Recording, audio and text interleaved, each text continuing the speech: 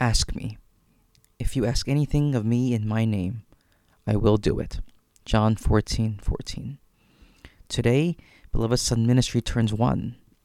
This all started 1 year ago today, when we celebrated St. Joseph the Worker while in quarantine. We wanted to make sure that the good news was still being proclaimed, and so we started the Beloved Son Ministry website. And today we again remember St. Joseph. St. Joseph was the foster father of Jesus, the man who taught Jesus how to walk and talk, how to be a man and a father, and how to love Mary.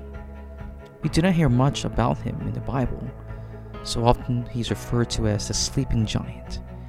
Although we may not hear much from him or about him, but we do know of the great impact and influence he must have had on Jesus and Mary, the only two sinless people on earth. St. Joseph prays for us and intercedes for us every day. Let us not forget for him and the great place he has in heaven. Jesus reminds us today that we can ask him anything. And likewise, we can ask St. Joseph for anything. And we can be confident that he will bring those things to Jesus. God wants to give to us all that we need to live life. Not just to get by or survive, but to really live life and to enjoy every moment of it. He wants us to be able to find joy in our sufferings, peace in our anxieties, hope in our despair, and love in the hurtful parts of our hearts.